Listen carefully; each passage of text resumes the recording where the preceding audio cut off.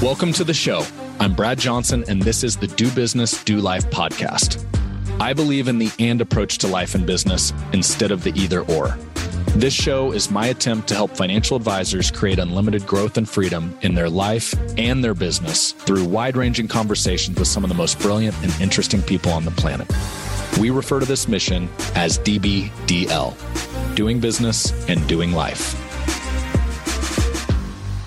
Welcome to the Do Business, Do Life podcast. This is Kristen Shea. And as if advisors did not have to be experts in enough things, okay, when building and scaling a business inside of financial services, we now have to be experts in tech as well. You have to have the CRM, you have to have a portfolio management system, the custodian, the planning software, a whole host of other tools, right? Not including stuff for just like email communications, et cetera, to effectively manage client portfolios and deliver financial advice. Not only is that super overwhelming, especially for those that don't have a tech background, which most of us don't, but figuring out how all of these different softwares communicate with each other is a huge challenge in itself, right? Otherwise, you're just spending a ton of time duplicating efforts doing the same thing inside of 6 different platforms that all do similar things, but all serve their own unique purpose. In large part, right? One, because there isn't really necessarily a one-size-fits-all solution, which isn't a bad thing, as long as you can figure out how to get them to talk to each other. And that's really the big question, right? How do we get all these disjointed technologies to speak to one another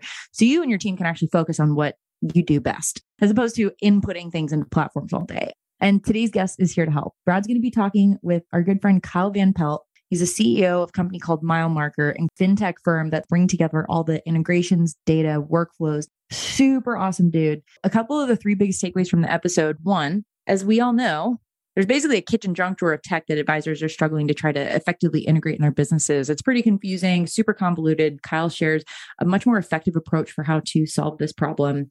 2, really great conversation about Airbnb's 11-star client experience exercise and basically how you can use technology to create a white glove service that is really easy for you to deploy and your clients are just never going to forget. And then 3, a little bit of a pivot from technology. Time on one thing basically means time away from another. There's no such thing as this perfect seesaw balance in life. And Kyle's going to share his tips for how to show up as best as you can for both your business and your family. Now, before we get to the show, Kyle and the MileMarker team prepared a super special give. It is a free technology audit form. Really excited to be able to share this with you. And we can do this for international listeners because we don't have to worry about popping it in the mail like we would with the book. So in order to grab your free audit form, you're going to want to first text the number 11, not the word, the number, to the DBDL Insider phone number at 785-800-3235. That's going to automate this process. We're going to send you a text back, okay, with a link. We're just going to drop your information and you'll be able to download the technology audit form right then and there. Super, super simple. Okay, now, quick disclosure in regards to the text messages. Text message and data rates may apply. You can opt out of receiving text messages at any time by replying stop to any message you receive, okay? If you want the show notes to this episode, including links to all the resources, books mentioned, people discussed, you can grab those at bradleyjohnson.com/11. As always, thanks for listening, guys. Without further delay, really, really excited for today's conversation between Kyle Van Pelt and our good friend, Brad Johnson. Welcome back to another episode of Do Business, Do Life. Kyle Van Pelt, welcome to the show. Glad to have you here, man. Yeah, absolutely, man. This is surreal after listening to so many of the initial episodes and a bunch of your podcasts before. I'm stoked to be here. Thanks for having me. Well, thanks, man. That's humbling because I know you've got quite the pedigree in finance, kind of coming up through the technology side. And I think it's always kind of fun to reminisce like how this connection came to be. And if I remember right, it was a visit to my prior life in an office in Topeka, Kansas. And then I remember I think we connected in Atlanta one time at one of our meetings, our events we were doing. And it's really cool to I think there was a pretty instant connection, just a couple guys that were growing up in finance and we're always kind of looking out in the future. And kind of, we had that geeky, nerdy side of like technology that we could connect on, but it's really been cool to follow your path, man. So glad to have you here. Yeah, I appreciate that. I'm thankful that we made the connection as well. So should be a fun conversation. Kyle, I believe looking back when we first met, you were at Riskalyze. And I know many of the offices, many of the advisors listening in, not only are they probably familiar with Riskalyze, but they're probably actively using it in their business right now. So maybe tell us, because you were very early in the Riskalyze journey and you saw just kind of rocket-like trajectory there. Give us a little bit of the story, how'd that come to be? what were some of the lessons you learned from your Riskalyze journey? And then we'll take it from there. Yeah, I appreciate that. And I'd be remiss without starting this without a huge thank you to both Aaron Klein and Mike McDaniel, who kind of took a chance with me. But I'll start even a little bit before. This is kind of fun how this came to be. So January of 2012, I moved to Atlanta, Georgia, and started a technology company with an old family friend. And like a lot of people in their first time businesses, I had no idea which way was up or what I was doing. So I'm just trying to devour as much content as I can to learn how to do this, how to build a startup. And I stumble upon a venture capitalist's blog. His name's Fred Wilson, and he wrote every single day about building startups, building technology. And he knew a thing or two about what he was talking about because he had invested in Twitter and a host of other really successful companies. But the reason I bring that up is, so Fred would write a blog post every single day, but then in the comments section, it was like cheers. It was the same people would show up every day in the comments section and they would talk about the article or they'd talk about different things. And one of the people that was always in that comment section was Aaron Klein. And it was the early days of when he was building Riskalyze, which was a consumer, direct to consumer application. A lot of people don't know that's how the story started. So Riskalyze was going to be a product that was on E-Trade or Fidelity's retail. And the whole thing was, how do we help people create more trades that are more in line with their risk tolerance? And that would create more revenue for the E-Trades of the world because they were making money on trades and commissions back then. And I still remember, Brad, distinctly in 2013 when Aaron posted in the Cheers comment section that Riskalyze had pivoted to selling to financial advisors. There was a blog post. I remember reading the blog post. So fast forward to when I joined them, which is 2015. So they start selling to financial advisors in 2013. They get a little bit of traction over that next year. And then I join in 2015 as one of the earliest hires in Atlanta here on the East Coast with them. And I just immediately saw the value of design and truly focusing on great product for the financial advisor space. Because I think almost anybody listening to this, one, if you use Riskalyze, appreciate how well designed it is, how easy it is to use. It takes you on a path that you want to be on. But two, the inverse of what most of the other software is that they use. There's buttons all over the screen. Everything's jammed into one thing. And it just sort of feels like it was always functionality over design or beauty. So I immediately felt that and saw that at Riskalyze. And then what I also saw was just the beauty of product marketing. So I'll tell a lot of people this. I still believe Aaron Klein is one of the best product marketers I've ever met, not just in our space or in technology as a whole, but he's just genuinely one of the best in the world at telling a story about a product. And that is where the magic of Riskalyze came to be, which I tell everybody is it created common language for advisors to talk to clients about how much risk they're willing to take. Because even before I got involved with that company, it always seemed strange to me to have a moderate portfolio. What does moderate mean? People say, do everything in moderation, eat sugar in moderation. Well, is that 1 candy bar? Is that 5 candy bars? Is that 0 candy bars? What is moderate? What is aggressive? What is balanced? What is conservative? And I think Aaron always tells this story, but there's a reason why contractors use feet and inches with architects. It's because you don't want to build a moderately aggressive hallway down to a conservative bedroom. It's like, this is how we actually square this up. And so seeing how all of that came together was truly impressive and magical to combine all of that methodology and the way of creating common language for advisors and clients about risk with a beautifully designed product was awesome, because almost every other risk tolerance product that was out in the market was very academic. It was a ton of questions. It was almost like going through a survey or a college course or exercise. So I'll kind of pause there, but I just remember seeing Aaron, knowing he was special, meeting some of the other team behind it and seeing what they were doing and thinking, I've got to be a part of that. And I was going to work as hard as I possibly could to help be successful and kind of learn from those guys as much as possible. That's cool. Thanks for sharing that. There's a couple lessons I kind of pick up out of that. Number one, hell of a pivot by Riskalyze. That was the smart pivot to go from direct to consumer to the advisor space. I think that's a lesson in distribution by itself, is know who's kind of distributing the knowledge that you're trying to fit the product into. But I want to go to one other lesson there. Here's Kyle sitting at his laptop reading a blog post. And here's Aaron, on the other side of the country doing the same. That's a characteristic of, seeking knowledge, being a student, basically going in the direction that you think you want to go. Were you interacting on the comments section like, hey, dude, love what you're doing at Riskalyze. Let's connect. Like, how did you go from two guys trading messages to want to be a part of what you're building? Yeah, so it's probably even worse than that. I think because I was young and everything, I was more of a lurker in that comment section, and I really wasn't getting into the fray. So I followed Riskalyze for a long time, and I saw that they came to Atlanta. And, I had been involved in the Atlanta technology community and things like that for a while. So when I saw that they were opening an office in Atlanta, this is the power of Twitter, I guess. I went to Twitter and I said, hey, anybody who's looking for a new gig or thinking about doing something different, I've been following this company for a while and I think they're remarkable. I really think you would have a great experience here.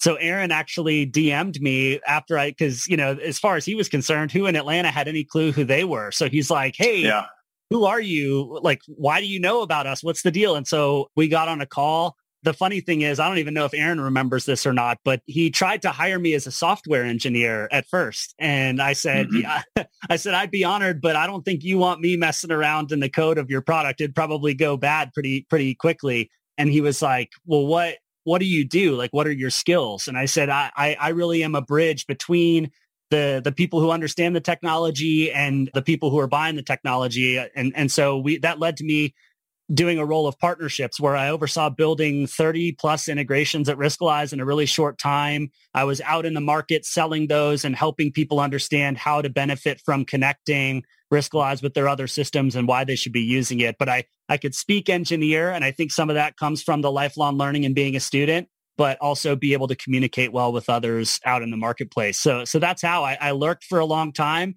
but then I wasn't afraid to promote cool things that I think are really interesting, and it led to a conversation.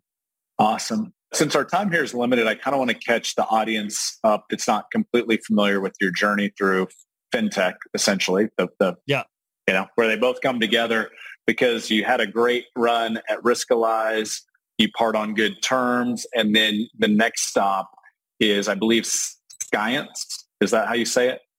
Yeah. Which I'll let you describe it so I don't butcher it. But now you're working on this, heavily on the CRM side, the data-driven side. And then I want to take some of the learnings in the future of technology and where you see it going in finance and really apply that to the advisor world. So give us like a little Cliff Notes version, or Spark Notes if you're the kids these days, version of your stop there. And then let's transition to kind of where you see this thing going overall. Yeah, really high level. I think the founder of Science was somebody who'd been building in the Salesforce ecosystem for a long time. And we saw that this community, the financial advisor community, needed something that worked more as a platform. So Science was consulting. They were helping people turn Salesforce into what large advisory firms needed it to be. And then they also built an account opening product that lived directly on top of Salesforce. So you could open up to 10 accounts at a time at, your respective custodians. So I just learned a lot there about how people were trying to take something and turn it into what this industry needed. And probably the biggest lesson, Brad, is our space is very niche. You have to really understand and speak this industry's language. And people are trying to take technology that wasn't originally built for financial advisors and make it something for financial advisors. So you either have things that are built really, truly, exclusively for financial advisors and with them in mind. Think of the Red Tails and financial planning software and things like that. Or you're seeing firms try to take best-in-class technology for all other industries and then make them applicable to financial advisors. And that was a lot of what people hired Science to do is, hey, we know that Salesforce is powerful. Lots of the rest of the world runs their business on this. We probably should too. Can you help us set this up to run as a wealth management platform? And that was a great experience. I learned a ton there about what people were trying to do. So let's go to this, because this is a good little bridge here. If you look at just technologies in finance, and we said Riskalyze, we've said Salesforce. You go into the financial planning softwares, the e-monies, the Money Guide Pros. Then we've got Here's My Custodian and bolting it together with Orion or whatever. I mean, that was like a very quick list, and there's dozens we haven't even named. And one of the biggest frustrations I see with, let's just say, here's an advisor, they've been doing this 10, 20 years, maybe they're gathering 100 million of assets annually. They've got a few advisors on the team, 10, 12 team members. That's like a pretty good cross-section of maybe a standard firm that would work at Triad. And they're like, wait, I've got to be a technology expert too. It's hard enough being a financial planner. And they're trying to get all of these disjointed technologies to talk to each other, to transfer data so their team doesn't have to do data entry 5 different times in 5 different softwares. Let's just talk, because you've grown up in this with APIs. Maybe you define what an API is for the novice out there. But it's like, I feel like it's a kitchen junk drawer of technologies in a lot of financial services firms. And like, how do you start to see that? I know Mile Marker's on a really cool mission. That's kind of where that all comes together. So just rip on that a little bit if you don't mind. Yeah. Well, there's a couple things at play here. So the first and foremost is the reason why integrations work really well outside of our space is because there's always a well-defined hub for all of the spokes to plug into. And most of the time that is the CRM, because, a business like Mile Marker, for example, we run everything off of our CRM. And so we're trying to get things to plug into that CRM. And so in the financial advisor space, there's always, for the past 10 plus years, probably even longer, been a debate about what the hub for a financial advisor's office is. Is it the CRM?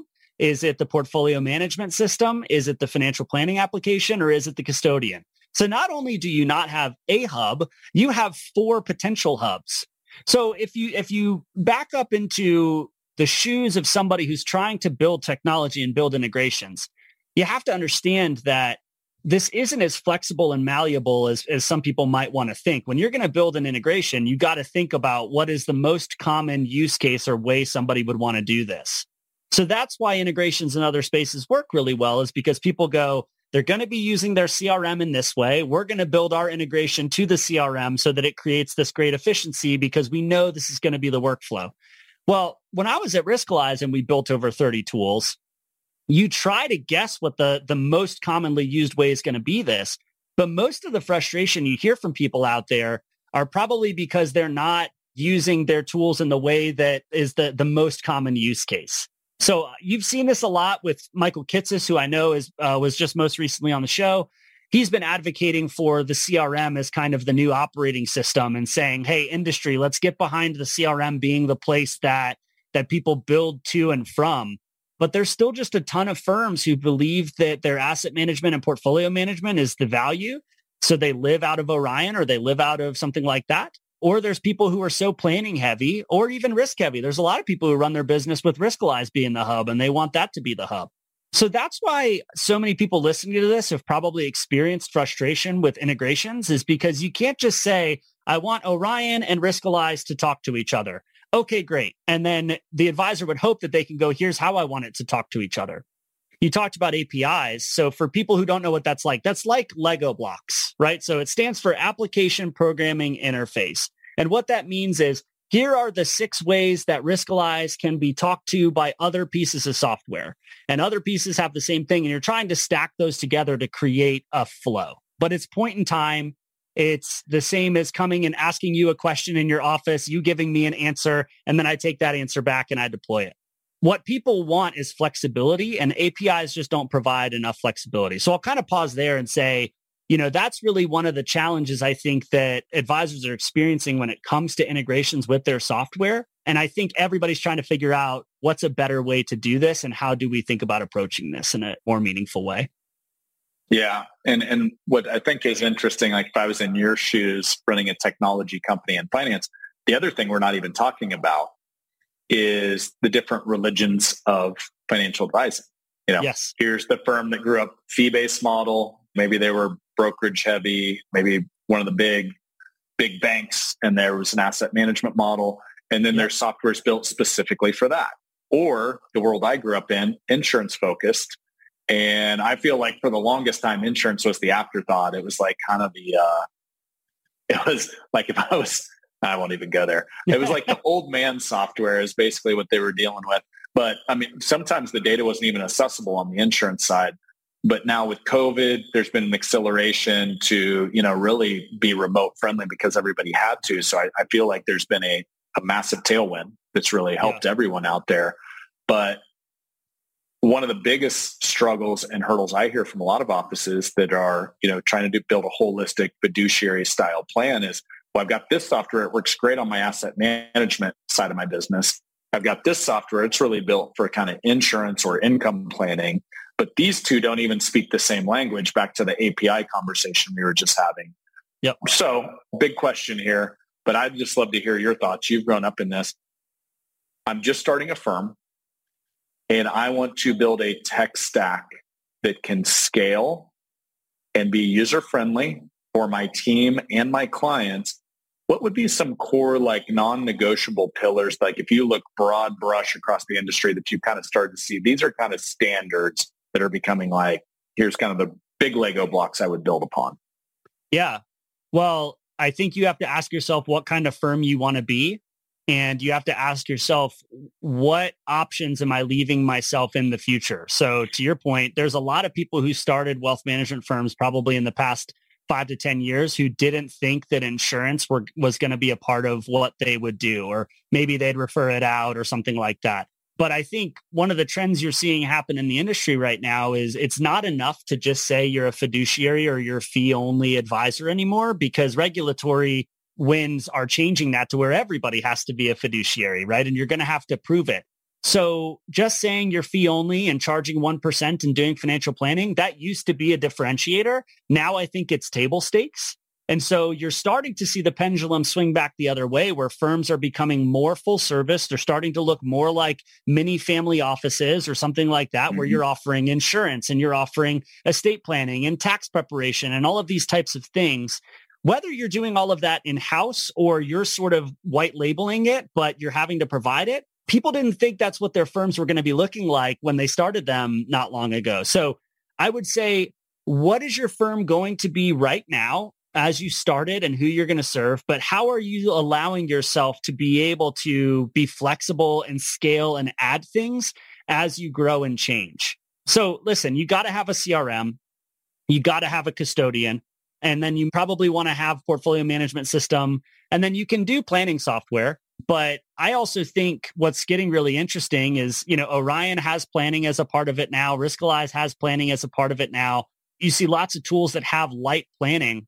You're also seeing a huge trend where people are working with paraplanners, or sort of, they're having planners that they work with, where let the paraplanner have this super deep, intricate planning software, and then you send them the case, let them do the deep planning, and then you focus on the client relationships. So really now you're down to 3 core pieces of technology. And how do you give yourself flexibility to go forward with that? But let me flip that on its head for a lot of the people listening to this. They've probably already established a bunch of technology. What I would encourage you to do is do a technology audit. So Brad, I'll give you, we actually have a free exercise, and I'll actually give it to you that you can maybe put in the show notes, or we can let somebody go through, that your firm can go through and ask yourself, is this a 5-star experience? How do I feel about the way that our technology is aligning with the processes that our firm has right now? How do I feel that if I wanted to add insurance, that this would be able to support this? If I wanted to add estate planning, would this be able to support it? Where are the gaps? And then you can start to figure out where those gaps can get filled, either with people or with technology. So I know you were kind of asking, what are the tools that I would pick? But most of the time, people are picking tools before they try to figure out the process or who should be doing what. So a lot of the work that I'm doing right now is helping people understand where are the gaps and how should those gaps be solved? Is it with technology? Is it with people? Or is it with process? It really reminds me of Covey's 7 habits. Start with the end in mind. Yeah. Because if you know where you're going, it's easier to figure out how to get there. So that's really what I hear you saying, Kyle. An interesting thing that I look at technology, and I heard there was a speaker years ago that mentioned this. He said, as the world evolves and as technology evolves, your client experience, you're actually not up against the client experience of your industry. You're not up against other financial advisors. You're actually up against what's the client experience at the Apple store, at the Ritz-Carlton, when you check in. And I love that audit idea, because let's just call it what it is. Most financial services firms, it's just kind of been by default. Like, hey, I kind of like Frankenstein these technologies together. It's not intuitive. It's not user-friendly for your client. And one of the things we coach on a lot at Triad is be client obsessed. We're advisor obsessed here. We want the experience. That's obviously why we're working with you, Mile Marker. We want to make it more seamless, more intuitive, a more user-friendly experience. And by the way, that doesn't happen if you have to have 17 different logins to 17 different softwares. That's not user-friendly. And so if you were going to flip that and throw that to advisors out there and start to think about the client journey through the technology, which starts with the front end, the analysis Riskalyze, which then goes into the build, which is maybe the financial planning software, which then goes into how you love and take care of that client once the plan is in place, and kind of the intuitive portal or login experience or doc sharing or review. What are some things you'd be thinking about or questions you'd be asking yourself if you were an advisor out there trying to figure out, how do I build this thing? Yeah, I love that question. We love to steal from the founders of Airbnb. So it's kind of a lot of where this went from. But they would ask, okay, if somebody was to come and book a stay or an experience on with us, what does a 3-star experience look like? And everybody's, okay, I think a 3-star experience would have these components or qualities or things like that. Okay. How about a 4-star? And they describe it. It's better. How about a 5-star? Oh, wow. And everybody thinks they're going to be done there. And he goes, okay, how about a 6-star experience? And he goes all the way up to, I think, a 10-star experience. And it's like, what would it have to take for you to call this a 10-star experience? And I would encourage every advisor listening to this to go through that with their team. Okay. What does a 3-star look like? And if you're less than a 3-star experience, you really need to have a gut check with yourself and your team, because if you ever look up a restaurant or a place online and they have less than 3 stars, are you really giving that place a serious look? I think the answer is a hard no. You're going to go find something different. So we got to, at minimum, have a 3-star experience. And then what is a 4-star, and so on and so forth. Going through that exercise is really meaningful. Now, 2 other things. I'm going to shout out a friend, Dennis Mosley Williams.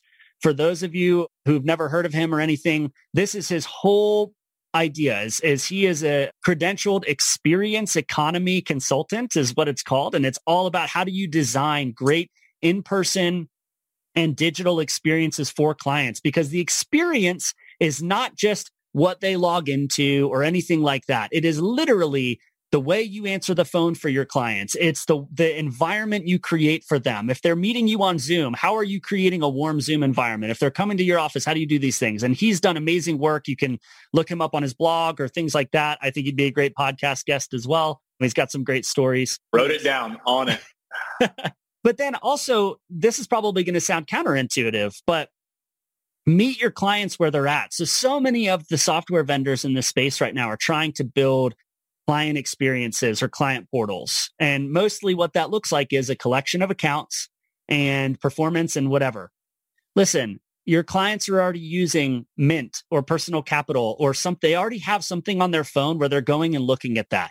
So if you're going to provide a client portal, think about how it goes beyond what their performance and their accounts and their investments look like, and have it much more focused on how they can achieve their goals, how they can feel more secure, how they can learn from you as an advisor, because they don't hire you to tell them how they're performing. They hire you to make them feel confident that they're going to be okay.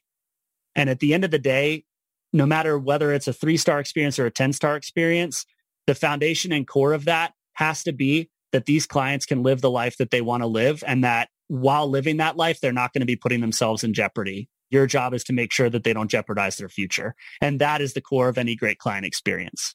Let's go to the Airbnb. I love that. Nick Whitaker, if you're listening to this, so Nick's on our team here at Triad. He is a big fan of what you just shared. Actually, we've talked about that a lot inside of Triad. Was that a podcast? I think it was like Masters of Scale or something. Maybe. Where they interviewed them. Yeah. So we'll try to get that in the show notes. If it is, we'll link to that because it's a great episode.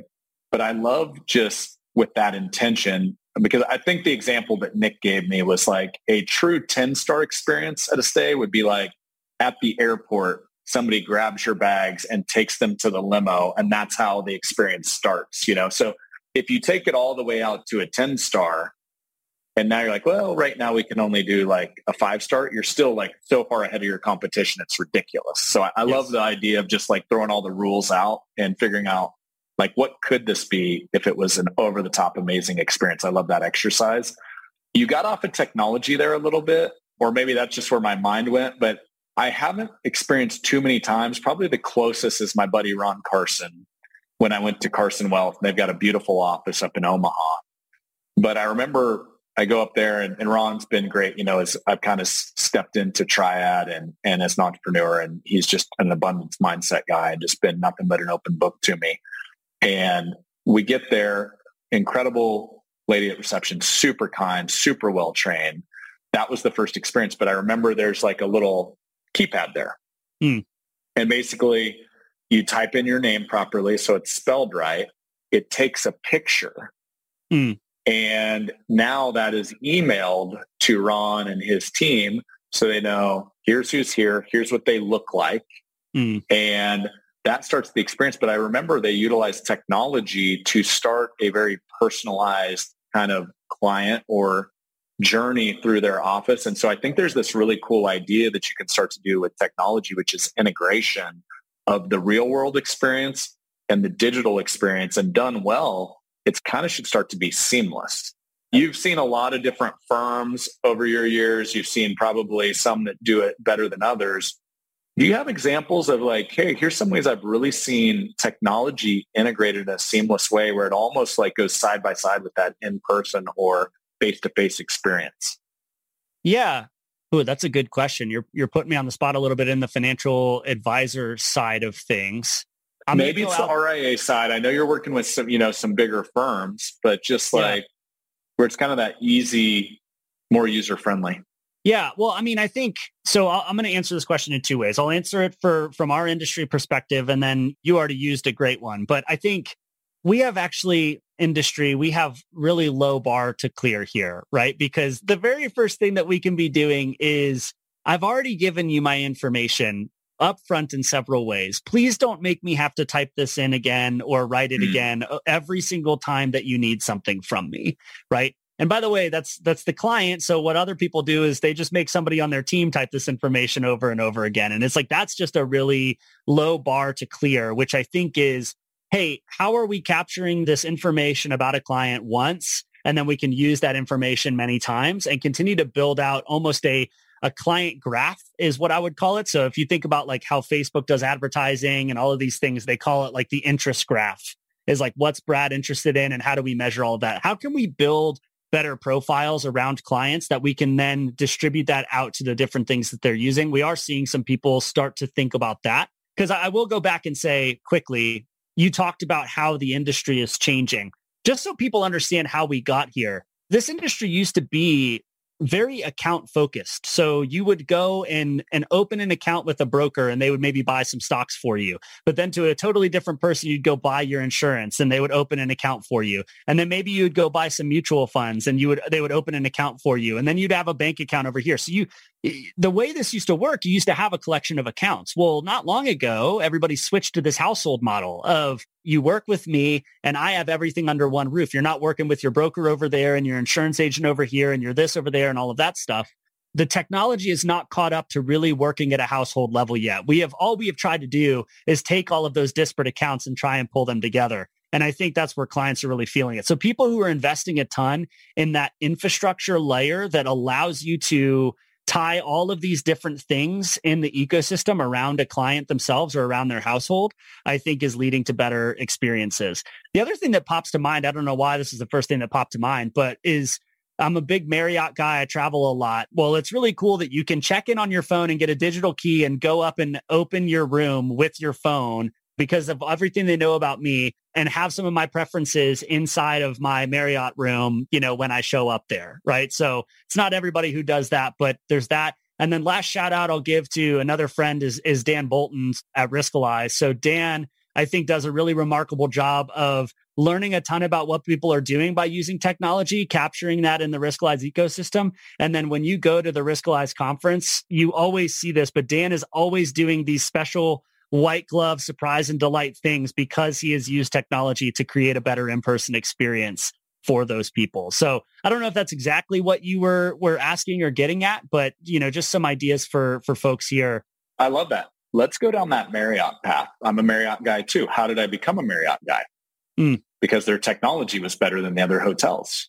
And so like, let's take a few examples that we love and then let's apply that to finance. So back to data entry. I literally pull up the Marriott app on my phone, super intuitive, easy. And it's like, here's where I'm going. I can book any room in that city at whatever star level I want, right? Is this just a quick in and out, something quick, easy, close to wherever I'm going? Is this a family experience? I need a pool, whatever.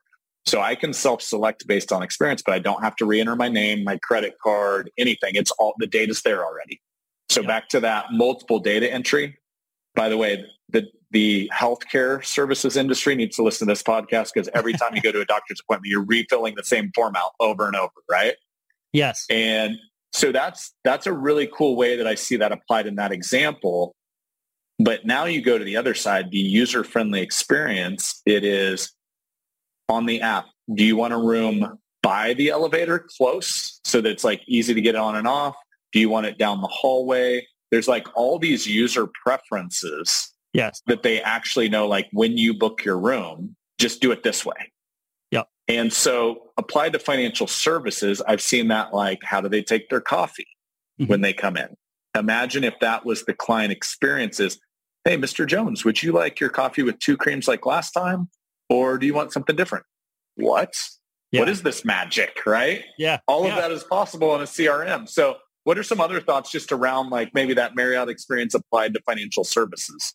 Yeah, I think what humans love is feeling seen and not feeling like this is what you do for every other person who comes through the door. So your example of how they take their coffee is great, but also, hey, instead of us having a water sitting on the table, we have a Coke Zero for you because we know that you love to drink Coke Zero. And for your significant other, we've got a Sprite or something. And it's like everything it's all these details, right, Brad? And I think what we have just as an industry tried to focus so much, and a lot of the conversation has been on scale.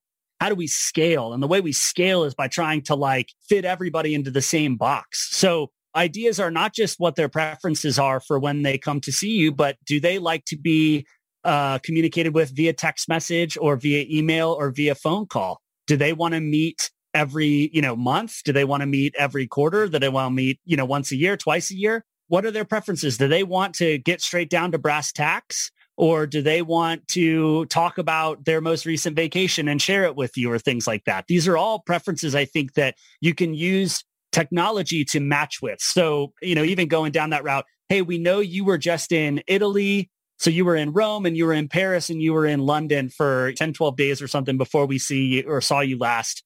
Like, here's like some cool things that, we learned and, something along those lines. I actually think that Triad does a really remarkable job at this. So, you guys get people custom shoes and you're sending out all kinds of different things because you know about their firm. So I would be curious to know, is that just manually adding that data to the CRM when you're onboarding people, or are you guys using other tools or ways of really knowing about each of your firms and your advisors? I think first off, the biggest thing, I think that's a great question. The biggest thing is you have to have the intention. It goes back to that Airbnb. Like, if you don't care about a 10-star experience, you're never going to build it. Like, if that's not your end goal. And I think one of the things we look at Triad here is advisor obsession. And I think often we just had a whiteboard session. I'm in our conference room here. We had a whiteboard session a couple of days ago. And I think so often it's just like, what's the most convenient for the brokerage firm or our team here, which is where what's most convenient is not to hire mile marker and consolidate and spend a bunch of money and a bunch of brain power and work to make this seamless and easy. What's easier is to buy 17 different softwares and just say, hey, there's your 17 softwares, log into 17 different softwares.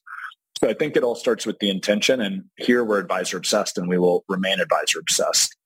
And if you're advisor obsessed, I know Jeff Bezos had like at Amazon for the longest time, an empty chair in every conference room, and that represented the customer. And if the customer was sitting at this table, would we want them to hear the conversation going on? And I think a lot of companies, they'd be horrified if their customer was sitting in that chair. But also, if our intention is to build for them, then that's who we should be thinking about. And so I think you start there.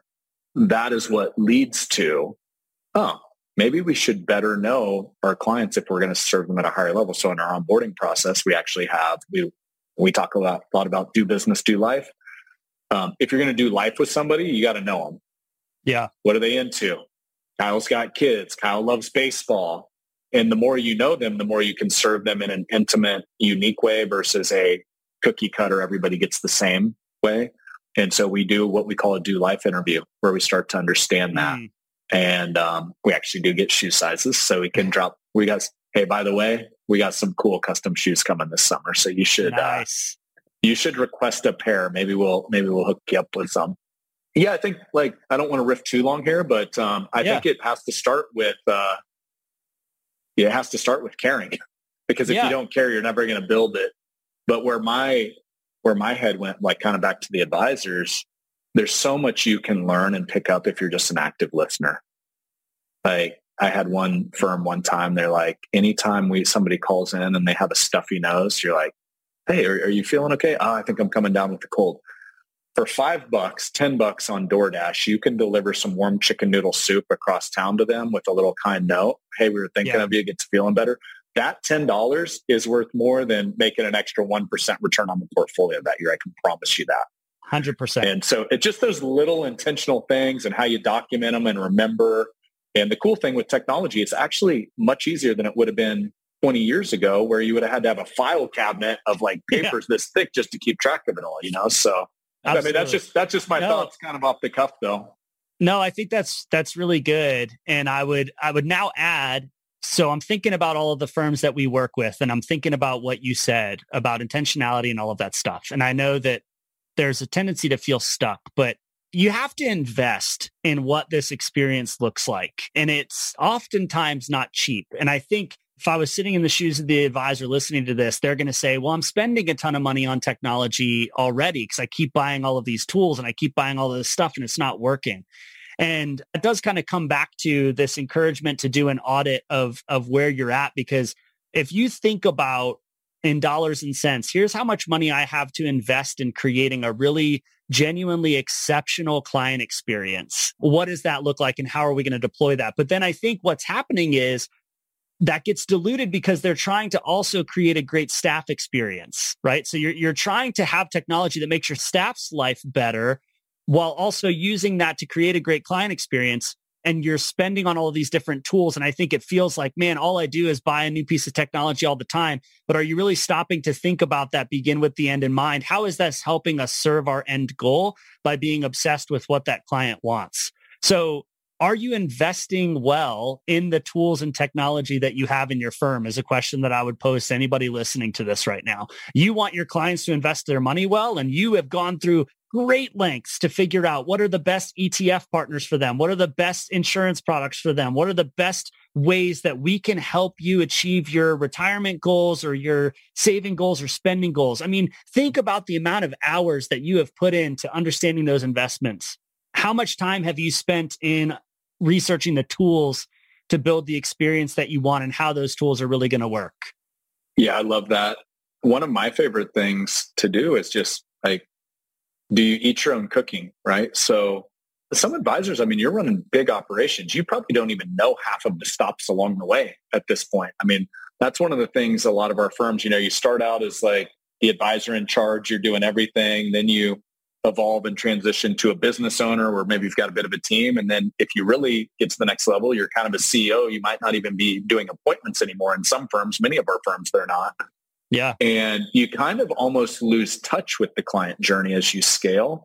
So if that is you and you're like, man, I'm not even sure, go back and say, hey, I'm actually going to do the client journey myself. Be a secret shopper or have a really good friend that you trust will tell you the truth. Let them be a secret shopper.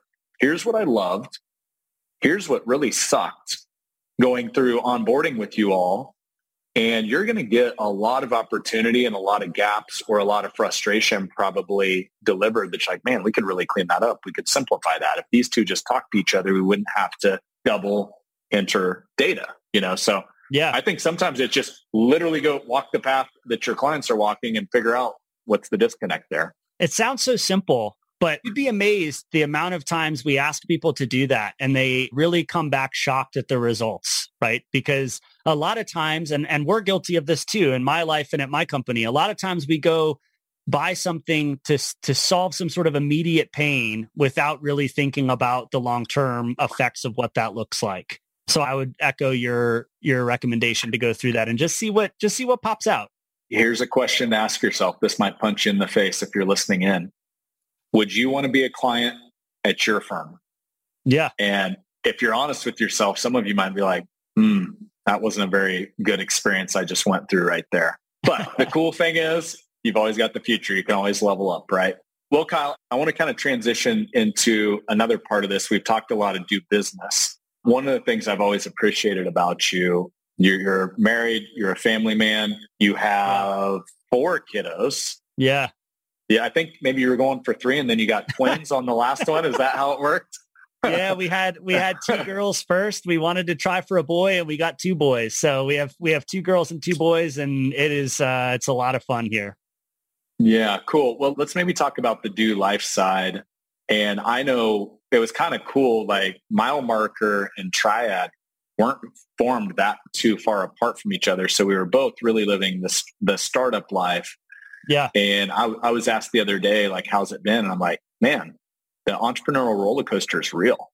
And we were talking before we started recording here. And I know being a great husband and a great dad is like very much at the top of your priority list, but there's definitely seasons of business where it gets really tough. And so I just love, I know a lot of advisors have faced that out there. So what are some of the learnings? What are some of the advice you might give advisors out there if they kind of feel like they're going through this grind where they're maybe a little bit out of whack one way or the other? Yeah, I think first of all is don't beat yourself up about it because that doesn't help. Give yourself some grace, give yourself space to believe that you're going to mess up. Because I think through this journey for me so far, starting and being the CEO of a technology company and all of that stuff, whether you're starting a firm or whatever it is that I have felt this incredible pressure to be perfect. And I wouldn't even really ever call myself a perfectionist before this, but I don't feel like I can be imperfect to my team. I don't feel like I can be imperfect to my customers. I don't feel like I can be imperfect to the outside world as we try to market this thing and tell everybody about how great it is, what we're doing. I don't feel like I can be imperfect to my wife as somebody who's trying, like we all bet a lot on this to try and create something and all of that. And so that it's always such a hesitation to share if things aren't maybe going perfectly as planned. But the funny thing is we all know that everybody's going nobody just has this perfect up and to the right experience when doing this. So to the listener who might be struggling with that, give yourself some grace. It's okay. It's okay that you're not perfect. It's okay that you're messing up. But I was sharing a little bit before, there's an author and a speaker named John Acuff, and he said something that was really helpful to me, which was stop trying to create this perfect seesaw of work-life balance because you will always fail at that. When he writes a book and he has to go out on a book tour and speak and try and distribute this book and do the best that he can, there's not a lot of balance for his family to be able to be a part of that. It's a season where he's incredibly busy. But then what he does try to do is when the book tour is over, he tries to now create a season where he's over-indexed on what he's doing on the family side of things. So that season now, maybe he's not working on another book or anything like that. If you're maybe not an author and you have a business that requires something every single day and you got to show up every day, this is the question I ask myself is, well, how can I have certain seasons? And I think that the way that works for any business owner out there is when opportunity shows itself, you have to go after it as hard as you possibly can. And then there's going to be times when you are executing on that opportunity and things are going to get a little bit more routine, more disciplined, more working on it. And you can change things a little bit on that side. But so I would just recap that by saying, give yourself grace. It's okay to not be perfect. Nobody expects you to be perfect. And then number 2, understand that there are seasons where the opportunity strikes. You have to go after it like a lion chasing a gazelle. But then there's also opportunity for rest and for maybe over-indexing on the other side of life. Yeah, I heard that put away where it's like there's reason professional athletes have off seasons. It's like, you look at an NFL football player, that's a grind of a season, but that's the reason there's an off season. So I love that. Like the book launch is a perfect example. For some financial advisors, that might be tax season. big push and then making sure you recharge. I'll tell you, one of the things that came to mind as you were going through that is that pressure to be perfect is real. As a founder of a firm, you've got to lead a team. You got to be calm. You got to be confident. You can't show up in front of a team disheveled, emotional. That's like, nobody's following that. But I will say one of the things I've learned over the last 2.5 years, and we've messed a lot up, believe me, is a team really appreciates vulnerability, being real, being authentic, taking ownership and saying, you know what? I screwed that up. That's on me, my fault. And so from my experience, every time I've been in a room with a leader like that, the only thing it does for me is I'm like, damn, I want to follow this person wherever they're going, because they're not perfect, but they own it when they mess up and they said, hey, that wasn't my intention, but we're going to course correct. We're going to learn from that. We're going to go this direction instead. Yeah. And I just love the realness, because so true. I get it's like, man, I'm just grinding, trying to help the team at the office. And then you get home 45 minutes late for family dinner, and then you screwed that side up too. And then you're like, man, I can't win anywhere. What's up? And that's tough. But I think the intention and kind of course correcting is always going to be part of being an entrepreneur. So any other thoughts just around that side? And what you just said kind of popped something into my head, but playing baseball growing up as a pretty high level athlete, and then now I play a lot of golf, and the coaching is always, don't compound your mistakes. So that's one thing I would say. Hey, it's okay to not be perfect, but try as hard as you can to not let that mess up lead to, okay, now I missed the family dinner and that's a second mess up. And then now I did this and that's a third mess up, and the mistakes compound. So try to limit your mistakes. So on the baseball field, it was like, you make an error. Okay, fine. Shake it off. Don't let that affect the next play. In golf, you hit a tee shot out of bounds. Okay, that's frustrating, but don't make a stupid mistake on the next one and compound your mistakes, because that's where things really go bad. I think it's the same thing here. It's okay to mess up, give yourself that grace, but try as hard as you possibly can to not let those mistakes compound is one thing I would just put out to everybody here too. Yeah, which is easier said than done, because we're emotional beings as humans, right? And I think that's one of the places where stoicism really plays for me. It's like, control your perceptions, what comes in, direct your actions accordingly, how I decide to react to that, and then willingly accept what's outside of your control. And I think oftentimes where I'll see founders or advisors, it's like, man, I had one bad interaction in my first meeting, and now that just compounds throughout my day, and now the whole day is ruined. Michael Hyatt was on the podcast a few back, and his wife, Gail, I loved it. She said, he's going home and he's talking to her. She's like, how was your day? And he's like, bad. She's like, well, tell me about it. And so he explains the whole day, and she goes, I think you just had a bad 20 minutes. I think the rest of your day sounded okay. But it's a perfect example of what you're talking about. Don't let that bad 20 minutes carry you through the whole rest of the day and ruin your day. I love the not compounding that. So yeah, absolutely. Well, I want to take some time. We were talking before you went live here, and one of the things you mentioned that had become almost a part of your family, I think you're actually on the board too, is there's a nonprofit called Hungry for a Day. Mm-hmm. And I think you guys do a really big push around Thanksgiving. One of the things I love to surround myself with givers. That's one of the things we say at Triad is, this is a community of givers, not takers. Nobody wants to be in a community of takers. That sucks. And so I love the charitable approach and being really intentional. But tell me a little bit about that. Is that a full family experience? Is that just Kyle's really important to him? How does that play into how you carry yourself? It's probably Pareto principle, where it's 80% me and what I'm doing, but then, 20% family stuff. The quick high level is Hungry for a Day exists to inspire generosity amongst people. So it's funny that that's how you led. And we do that through hunger related causes. So we believe that it's really hard to hear any sort of advice or ways to make your life better over the sound of a grumbling stomach. There's a lot of people who want to go try and teach people how to improve their lives. But when you're hungry, that's the first thing you're thinking about. You're not thinking about how to get a type of job or any of that type of stuff. So yeah, we normally do a handful of projects a year where we will help with hunger related causes as a whole. But Thanksgiving's kind of become our really big flagship event. So really proud to come on here and say that Hungry for a Day helped feed over 65,000 people Thanksgiving dinner this past November. That otherwise wouldn't have had it. So this isn't like, people were going to have Thanksgiving dinner somewhere else and whatever. We hear from them, hey, I didn't know what I was going to do, or we had just said, this isn't for us, or it isn't for our family. And that's where the family event comes in, because we partner with a bunch of different organizations, and we'll go, the Van Pelt family will go, but others will go, and we'll hand out all of these things that happen. So the way we do that through Inspiring Generosity, though, I think this is really cool, is by giving just $35, you can pay for Thanksgiving meal for an entire family of at least 4. So that buys the turkey, that buys all the food, all of that type of stuff. And so we've seen so many people who are going, hey, maybe I'm really busy. I don't know what's going on. I don't have the time to go work at a food pantry, but I'd love to help. And it's like almost everybody can give $35 for that type of thing or help in that way. And then we'll see, what's been really fun too is to see corporate partners come alongside that. So actually, Riskalyze has been a corporate partner for a handful of years, where maybe Riskalyze will buy all of the turkeys in those meals. And so your $35 goes that much further to feeding other people and all of that type of stuff. So it's been a really neat thing to see, especially in those moments, kind of dovetailing what we were just talking about, where I feel like maybe I'm messing up or I'm not being perfect or whatever. When you can go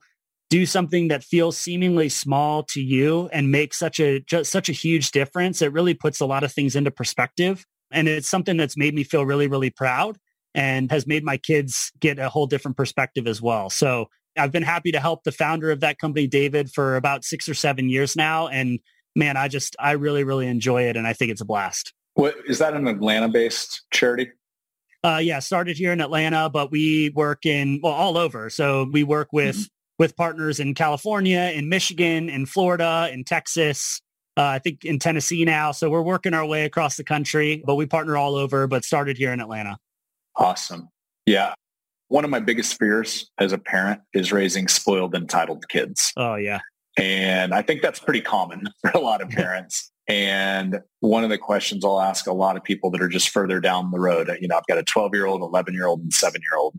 And I'll say, hey, you did well for yourself. Seems like your kids kind of have it together. They're not jerks. What advice would you give me?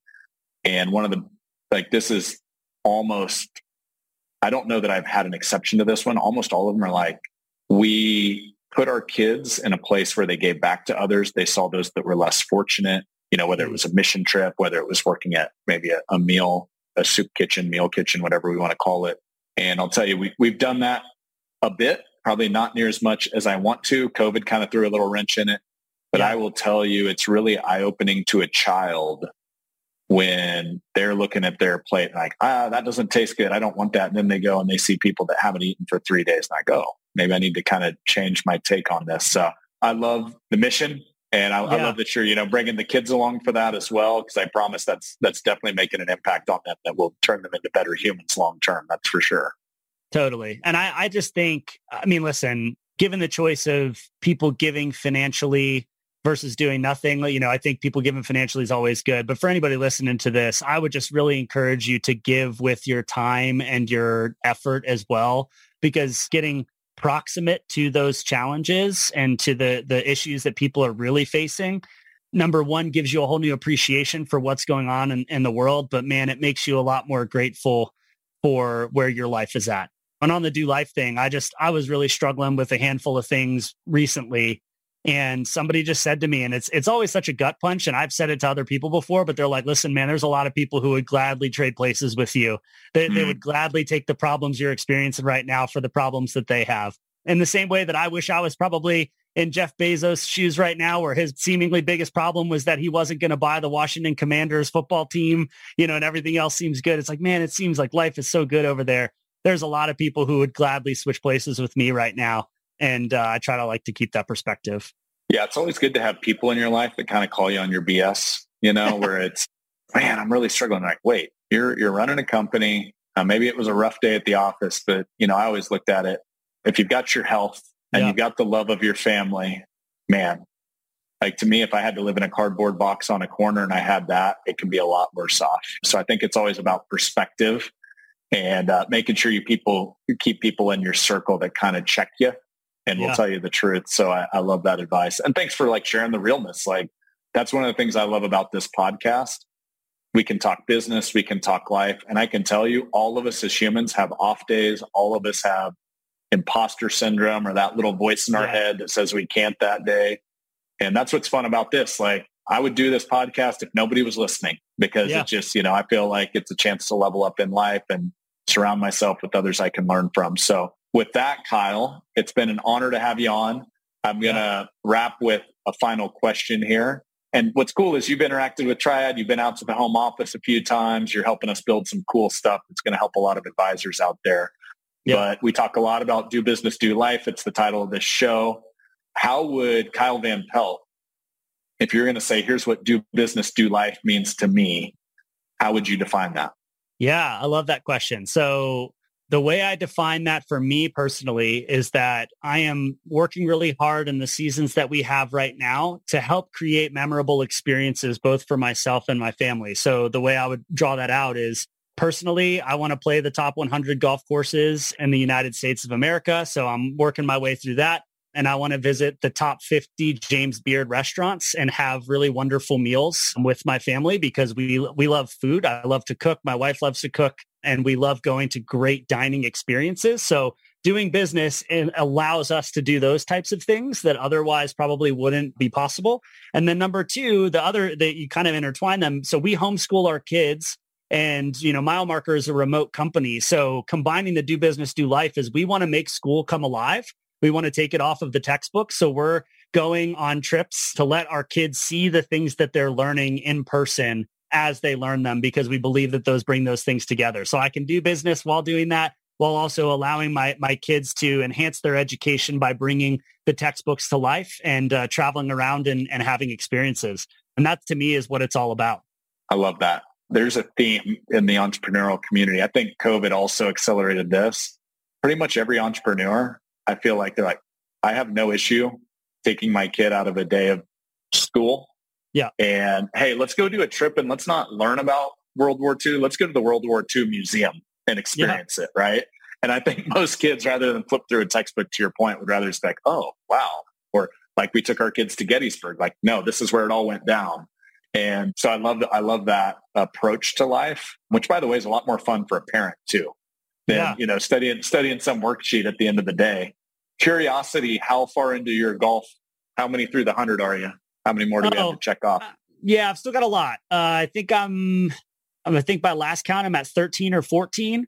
So there's a bunch I got to get done. Some of them, so, I might have to adjust it a little bit, because like Augusta National is on the list. So, hey, if any listeners, members at Augusta National that want to be kind and let me go play with you, I'd love to tick that box. But some of these courses are really difficult to get onto. But if I'm on my deathbed and I don't get all 100 of them, but I, really went through and had a goal of trying to play a lot of them with cool people, and I get 80-90% of the way through, I'm going to call that a win. Love it, my man. All right. Well, as always, great to hang, great to spend time with you. Appreciate Absolutely. You. And until next time. Thanks, Brad. Thanks for having me on. See you, Kyle. Thanks for listening to this episode. On to this week's featured review. It comes to us from user Clark Jerry off of Apple iTunes. He says, great learning, 5 stars. Both Brad and Sean have been great leaders who have helped people change their personal and business lives. This podcast continues to educate and help in so many different avenues. If you are wondering where you can spend 1 hour or so of your week for personal improvement, this would be the place. Good luck to all on your journeys. This one's extra special. There's a guy named Jerry. Actually, this Jerry was one of the first advisors I worked with. And this was probably, I was 27, 28 years old. Jerry, if you're listening to this, I just always loved how you showed up. Learned a lot from you over the years. And you always just had a great energy about you. You were one of the funnest guys in the room at all times. And I will say a life, not to go too far down memory lane, but I remember you were one of the first guys that literally, when I was young in this business, you said, why should I work with you guys versus the other guys? And I always appreciated your direct approach. And honestly, young Brad wasn't quite sure how to answer that. And so working with you really taught me a lot. And just a fun fact for those of you listening in, my wife, Sarah, and I went to New York. This was only a few years after we were married, pre-kids, and had just an epic day in New York City with Jerry and his wife, Lisa, and just explored the city. Jerry's just from outside the city. And so it was awesome having a a local tour guide that showed us all the spots that Kansans wouldn't know about. And here's a little lesson in humility. We were at a wine bar, and it was a fairly new waitress, and she brought over a couple glasses of red wine. And right as she was getting ready to deliver these to the table, tipped the tray and literally spilled the whole tray of red wine on Jerry's pants.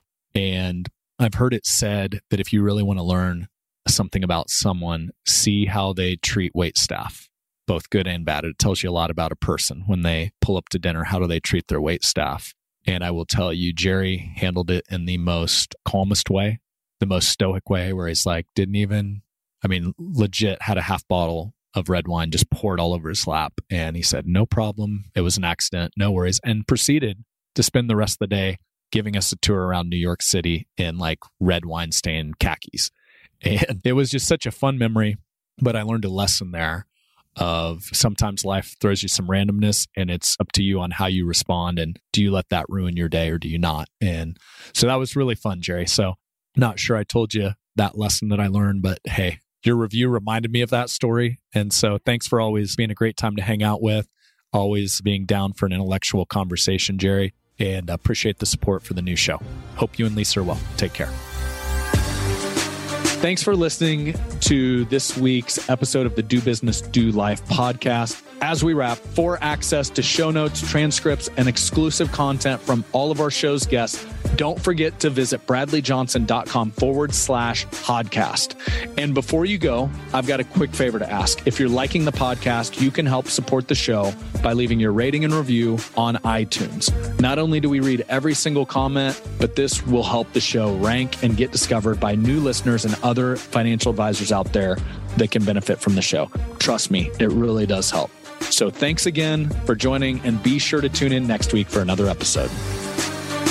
These conversations are intended to provide financial advisors with ideas, strategies, concepts, and tools that could be incorporated into their advisory practice. Advisors are ultimately responsible for ensuring implementation of anything discussed is in accordance with any and all regulatory and compliance responsibilities and obligations.